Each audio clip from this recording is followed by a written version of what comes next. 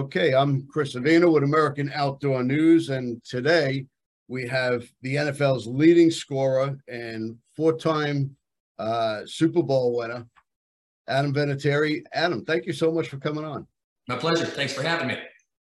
I got to ask you, how do you sit in a hunting stand with all those Super Bowl rings without making noise?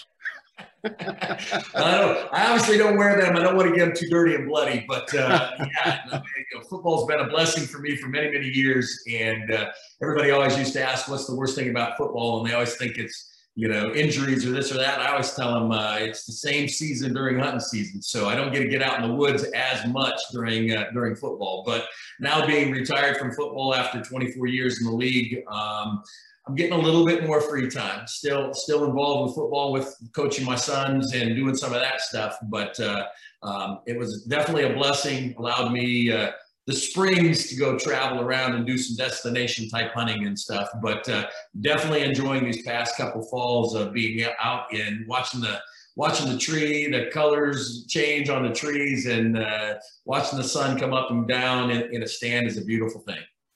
I think the best part of this season is watching the leaves on the ground turn. Yeah, for sure. Well, I tell you, this year it's been a little hot one day, cold the next day. So I think we're going to get into some consistent weather, and that should hopefully keep them bucks moving around, and hopefully we'll get a good opportunity later this month. Now, you grew up in South Dakota. I did, yeah. You must have had hunting season all year round. We really did. My mom's side of the family were farmers from the eastern side of the state. So we did all the upland bird hunting, the pheasants, the ducks, the geese, all that stuff, and a little bit of deer hunting out there as well. But we lived in Rapid City, which is right on the Black Hills. So really good deer hunting, some antelope hunting. If you're a South Dakota resident, there's elk hunting as well. So being in South Dakota is, I'm not sure that there's a better state. I know there's probably states that maybe, hey, if you're looking to whitetail deer hunt, maybe you're thinking Iowa or Illinois or something. And if you're thinking elk hunting, you're thinking, Utah, Colorado, some of New Mexico. But for us, being in South Dakota, we had the best of everything. You had deer hunting, elk hunting, bird hunting. There was a lot of great stuff out there. So I feel like I was very blessed being from South Dakota. Did you have a favorite season? For me and my family, opening weekend of pheasant season, which is like right about now, mid-November, the second, third week of October in South Dakota was amazing. All the relatives got together. My dad, my brothers, and myself would all go out there in the cornfields and shelter belts and sloughs and walk and work the dogs and really be. It seemed like every fall that was the one thing that I looked the most forward to. Kind of changed and doing a little bit more big game hunting now that I live in Indiana. But yeah, pheasant hunting with the family was definitely a treat because it seemed like there was 25 relatives that would get together. And my uncle, who was a farmer back there, he would cut the cornfields. They would cut them in strips that we could handle and stuff. So, I mean, I got spoiled rotten growing up as a kid, for sure. Yeah, you must have had game all over the farm. It was unbelievable. Yeah, you don't limit out every year, obviously, but there was definite years that we kind of had it figured out. And, depending on the season and depending on the weather would dictate our success a little bit. But there wasn't a single year or day that I regretted not, the time spent out there, getting to spend time with the family and siblings and the dogs and watching them work and all that stuff was amazing for sure. Have you raised your kids around hunting as well? Or? 100%. Yeah. My two boys love it a lot. My daughter has dabbled in it. She's gone with me a couple of times. I don't think it's necessarily her favorite thing. I think getting up early in the morning when it's cold out, she's probably like, I'd rather be sleeping. But my two boys definitely love it. My wife enjoys going out in the woods, but she doesn't want to pull the trigger or sling an arrow or anything. She enjoys being out in the outdoors, but not necessarily killing anything. Yeah, that's my son. He likes the outdoors, likes being out in the woods. He has no desire to shoot anything, and that's fine. There you go. Yeah, no, I tell you, for me, it was always a during football season, it always was a great decompressor for me. The season's long, and stressful, people around all the time. And for me to be able to get out into the woods and hear nothing other than birds waking up in the morning and, you know, the owls in the evening and turkeys gobbling in the spring and stuff. For me, just getting away from humanity and getting out in the wild was a thing that made me happy. A lot of people don't understand that. Yeah, for sure. If they had never done it, they don't understand it. They think, why do you want to get up at 4 or 5 o'clock in the morning and sit out in the cold and do all that stuff? And it's hard to explain to them why until they've done it, and then they get it. What traditions have you taken away from hunting? What stands out the most?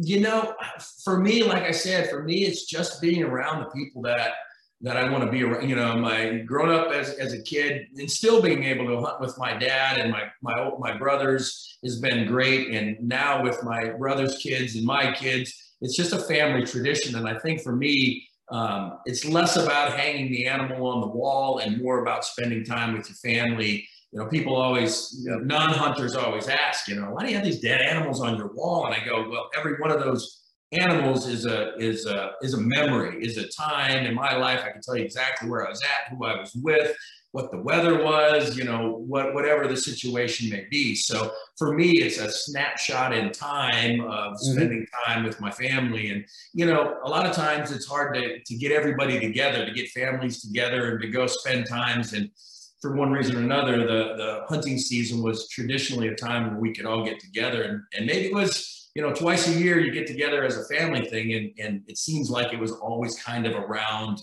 hunting and getting together for that. So for me, that was the tradition for me.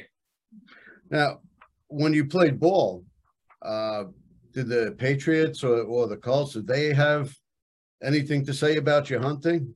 You know, no, and that was always one thing that I always made sure, you know, signing contracts, sometimes they want you to minimize risks, you know, no skydiving, no driving race cars. And I always told them, hey, listen, I hunt, so I'll be carrying a gun in the field, and I like to go to lots of different destinations across the world. And I always told them that's non-negotiable. I said, if you want me to play for your team, I'm going to do this stuff. I suppose more as I got older in my career, but I didn't do a lot of hunting when I was in Massachusetts, just because it's so populated that it was hard to find ground to go hunt. And if I could find it, it was a long ways out. But here in Indiana, it's I mean, this is a very hunter-friendly state. So it's really easy to meet people that will let you come hunt, or, you know, I've got a little bit of ground myself now. So yeah, no, they never gawked at it too much. I think I always had a couple of teammates on every team that I played on that, you know, we had a couple of, you know, kids from Iowa or Kansas or whatever that like to hunt and enjoy that. So they didn't balk at it too terribly much. And occasionally I got to take a teammate or two out and introduce hunting to them as well. Yeah, that's always good to do. It's a bonus. Yeah, for sure. I'm actually an avid visitor to St. Elmo's in there you go. Yeah. Get a good steak there, that's for sure. Yeah, they definitely have good ones. Now, you have a reputation of being very cool under pressure. Now, when you're standing in your stands and you see the trophy of a lifetime standing in front of you broadside, are you still so cool and collected when you're drawing on that thing? Well, I tell you, honestly, if you ever lose the excitement of your heart racing out of your chest and you getting a little jittery and stuff, it's the time to stop hunting. Because for me, I don't care if it's the buck of a lifetime or whatever the situation may be, I still get that excitement. To be able to calm your nerves down and to make a good, you know, to make sure that, you know, if you're using your bow, you keep the pin on the animal. There's absolutely times where I know I got pretty excited, and I can't lie, I've never made perfect shots all the time, by no means. But he does. But I can keep it under control for the most part. I've always had buddies that I'd laugh. I'm like, thank God you wear a harness. You're going to fall out of the tree. You're shaking so much. But I was never quite that bad. But I do think, you know, obviously if I, you know, if if that buck comes down the trail and you know he's a shooter, my heart starts jumping out of my chest too. But thankfully, 99% of the time, I can keep my nerves under control and make a good shot. So yeah, you know, that's part of hunting. I think that's why we do it. You know, is for that excitement and that the joy of doing that. Now you've traveled all over the world: Africa, Alaska, the Arctic. Where is your favorite place? You know, I love Africa. I've been there a lot of times. It's really a gentleman's hunt for the most part. I mean, obviously, most of the times, unless you're doing some real remote stuff, which I'm going to go to Cameroon into the rainforest and chase some bongos here in a year from now. So that is less comfortable and more roughing it. But for the most part, when you do some of the lodges in Africa, it's very 5-star-ish. You know, you get to sleep in a comfortable bed. They feed the crap out of you. There's tons of game going around.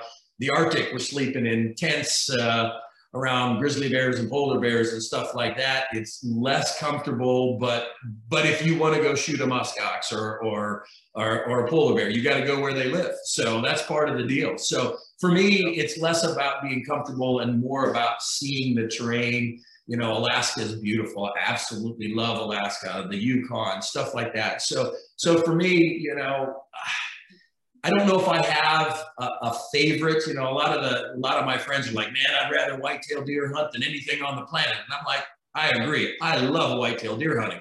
But, you know, I love to sheep hunt. And as long as I'm still healthy and climb them mountains, I'm going to keep doing that until my knees give out. So for me, it's really about just experiencing a new place in the world and seeing new culture. I haven't hunted New Zealand or Australia and stuff yet, but I've visited out there and I'm looking forward to doing that too. So you know, I don't necessarily have a favorite. I know going into the Arctic is not for the faint at heart. If you're not willing to be in extremely cold conditions and being a little uncomfortable, you probably shouldn't do that hunt. And I'm thinking the same thing going into the rainforest in a year from now.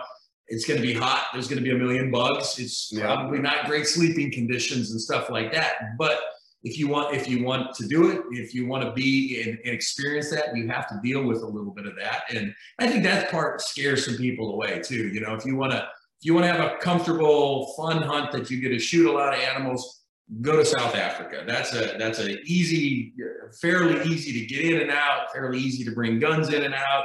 You're going to have a great time. But you know, if you want to shoot a bighorn sheep, it's not in Africa. You know, you got to go where you want to go. You know, so.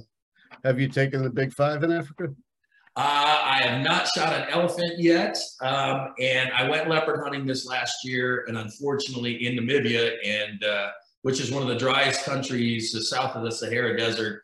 And unfortunately, it rained 11 of the 14 days we were there. Wow. Leopards don't like rain, and I came home without getting one, so I've got to do that one again. But it's still a cool experience watching baiting, you know, putting the trees in the baits and watching all of the.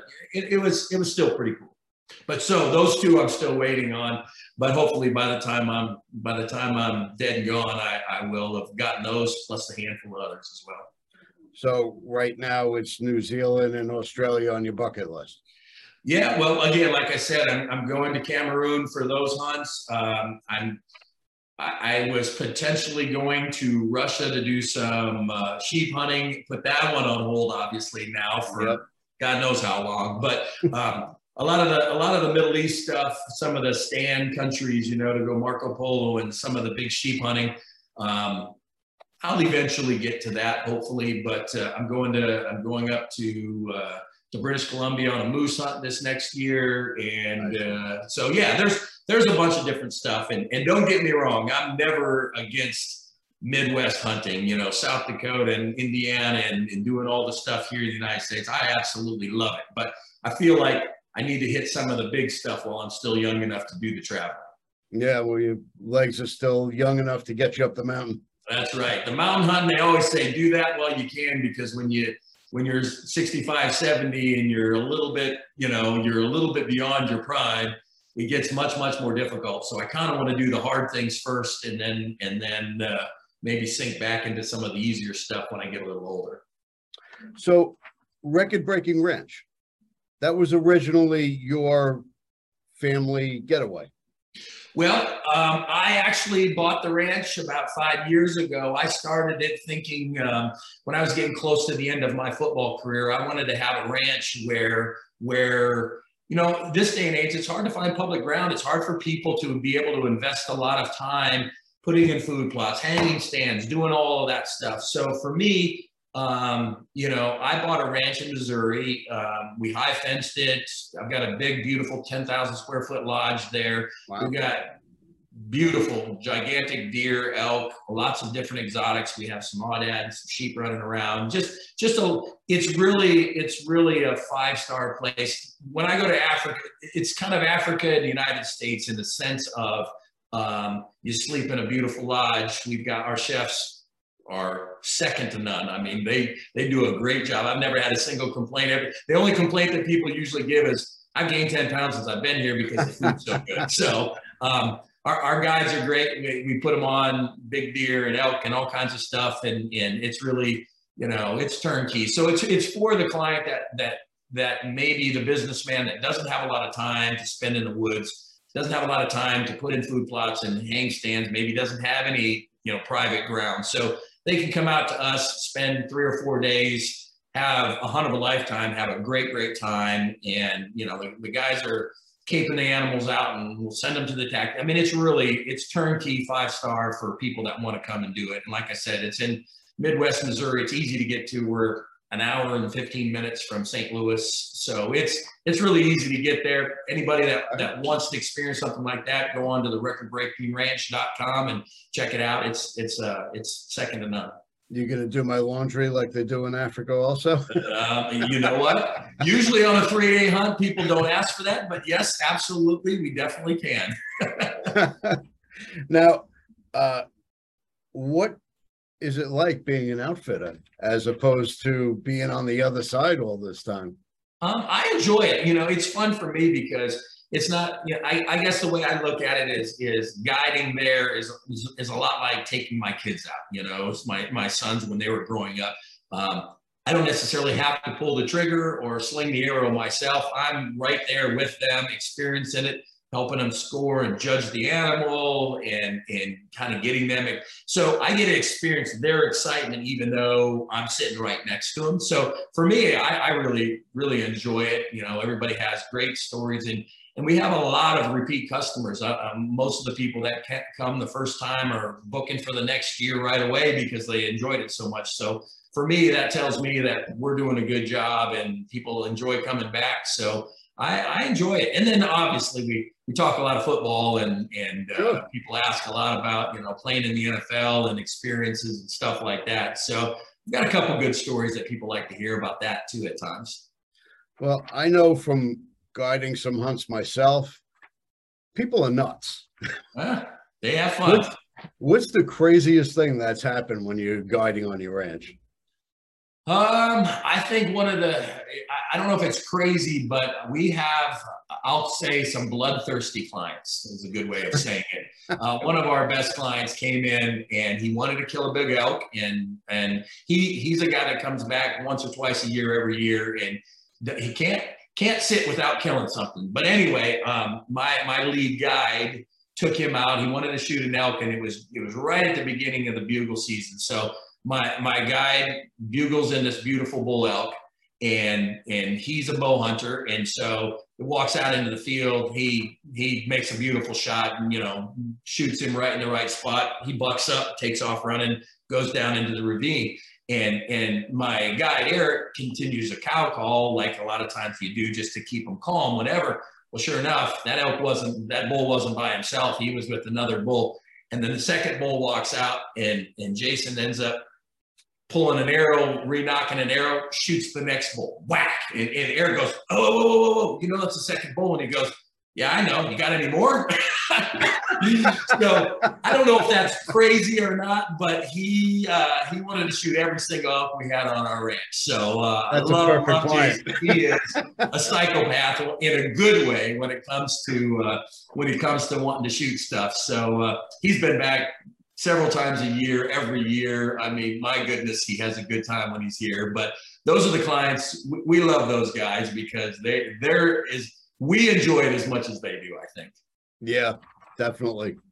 Now, I got some quick questions here. I'm going to ask you one or the other. Just give me the first thing that pops in your head. Bow or crossbow? Bow. Bow or rifle? Bow again. Mechanical or fixed blade? Mechanical. I know Africa, they always say we want fixed blade all the time, but I've had great experience with mechanical ones. I've never had a failure. They've always done a good job. I think the technology at this point is so good. Now, if you're shooting a Cape Buffalo in Africa, you have a two-blade, fixed blade, heavy thing. But for North America, Midwest, deer, elk, mechanical, I like it. I do. That's my thing.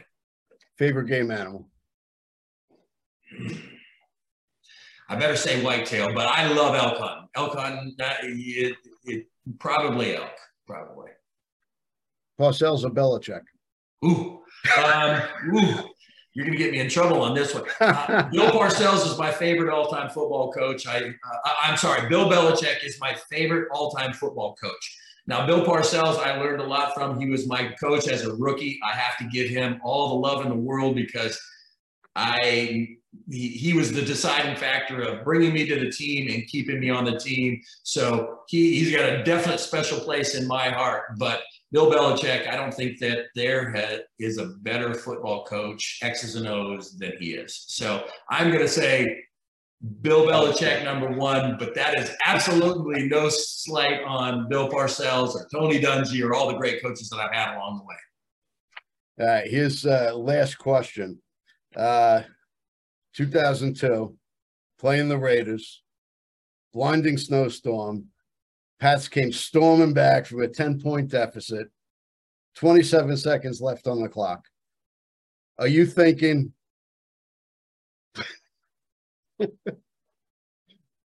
please don't let me be Scott Norwood? Well, I tell you what, it was, I'm sitting there watching the whole, was it a tuck? Was it a fumble? All that stuff. And I'm thinking to myself as I watched Woodson go around the corner and strip the ball out of Brady's hand, I'm like, holy crap, the season's over. Like, we just lost. And then all of a sudden, hey, it plays under review. And then it went from crap, we have to clean out our lockers and go home tomorrow, not make it, to, oh my God, it's coming down to you. You got to kick a 45-yard field goal, the most difficult kick you've had to kick in your entire life. And oh, by the way, if you don't make it, you lose. So, I'm pretty sure when we talked about before, that buck walks out and your heart's pounding and your palms are sweaty. I had that same feeling in this situation. And how I made that kick, I'm not sure. I still go back and look at it and just wonder, like, oh my gosh, that was incredible that I didn't fall on the ground and kick the ball into the lineman's butt, that it actually got above the line of scrimmage and it went 45 yards in a driving snowstorm. Yeah, that's definitely the kick that I'm the most proud of over my entire career. But I don't know how we, kick that 100 times and make it 3 times, 5 times. I don't know, but I made the one when I had to, and that's all that mattered. The rest was history, I guess. We ended up winning the Super Bowl a couple weeks after that, which was pretty awesome. That has to be one of my all-time favorite games, aside from the Giants beating the Pats in the Super Bowl. Oh, I hear you. I hear you. I wasn't on that team when I was with the Colts at that point. So I watched it intently. Obviously, I had a bunch of friends on the Pats still, wanted them to win. But, I was a bystander in that game. You've had an amazing career. It's, 24 years. How do you do 24 years? Well, honestly, it's a whole lot of preparation and hard work, and then probably quite a bit of luck as well, in the sense that you stay healthy and I learned early in my career. I had really great teammates, Willie McGinnis and Troy Brown and Teddy Bruschi and some of those guys that played for the Patriots early. We learned how to keep our bodies in shape, and they brought in the physical therapist and the massage therapist.